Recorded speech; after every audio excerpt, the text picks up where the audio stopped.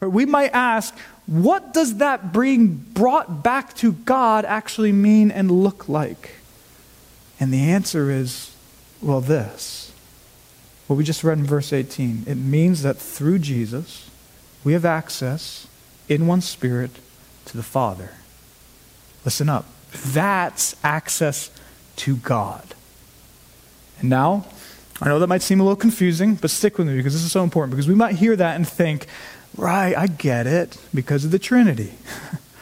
And yes, in a sense, that's true. That is definitely what we are talking about.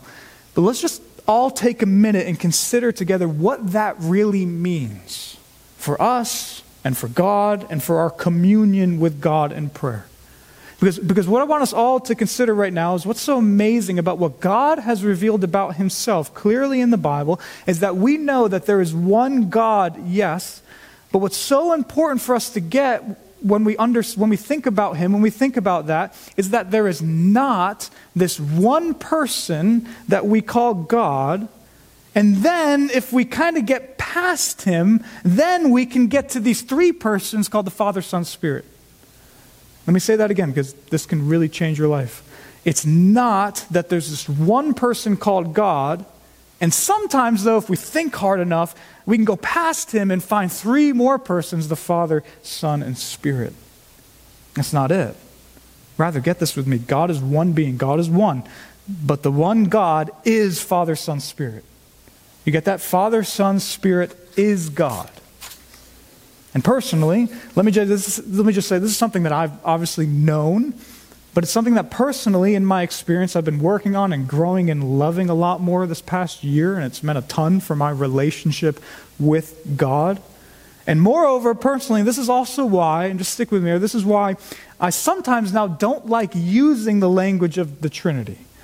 Not because it isn't true, of course it is according to the Bible, nor because the word technically isn't in the Bible. That doesn't matter that much if we're explaining a biblical concept. But the reason I don't love always using the language of Trinity is because, church, let's be honest, what we sometimes do is we can think that God exists, of course, but then we can kind of think that there's this part of God or maybe this attribute of God, this thing that we call the Trinity. Meaning we can think that there's God and then there's this Trinity thing. Again, making it sound like there's this one person God, and then though there's three persons we can get to once we go past God. But again, really, that's not it. Rather, God is Father, Son, Spirit. That is God. And the point is, concerning Ephesians 3:18 here, that's really what we see. And I love this because that means that when we commune with God or have access to God, it is this that's going on. We engage with this God as there is no other God that exists. And what does that mean? Well, it means that as we commune with God and pray, first, it is all because the person of the Son of God, who is God himself, Jesus Christ, he is there in our praying. And his work and his love is the main reason that we're loved and accepted. And we love Jesus for that. But that's not it. Because then also when we commune with God, there's also this other person, the Holy Spirit, who is God himself. And he's the one who's even enabling us to pray or commune with God. That's why all prayer is praying in the Holy Spirit. Praying in the Holy Spirit, just so you know biblically, isn't some special type of prayer. Rather, none of us would ever pray or could ever pray if it wasn't for the person of the Holy Spirit. And so he's doing that with us, and we love him for that. But that's not all. So you got God the Son being there, the reason you're welcome. You got God the Spirit inside you, enabling us. And then with all that, we go, quote, to the Father, as this verse says.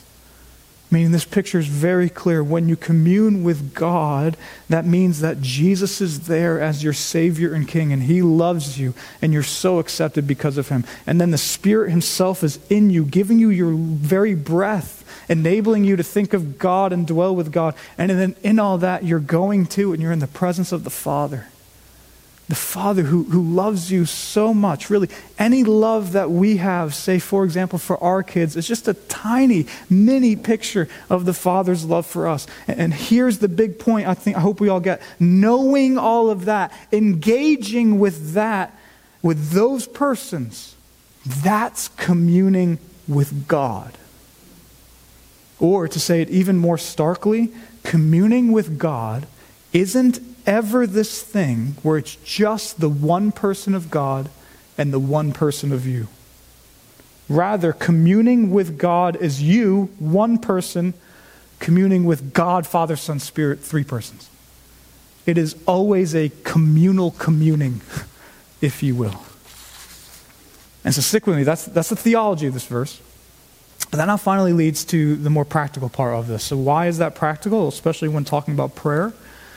Well, maybe you can kind of sense where we're going with this, because think of it. If that's communing with God, if literally the Son, the Spirit, the Father is doing all that with us as we're with Him, as we're praying, then what that means for us as we pray is that we can acknowledge and spend time with and think about and talk to God with all that in mind. Meaning in our communing, in our praying, we shouldn't vaguely just think of God. Although, let's be clear, we can just address God. And when we do, that means we might be addressing all three persons of the Trinity. Or often in the Bible, where God is just talked about, it's usually referring to God the Father. And so we can just address God.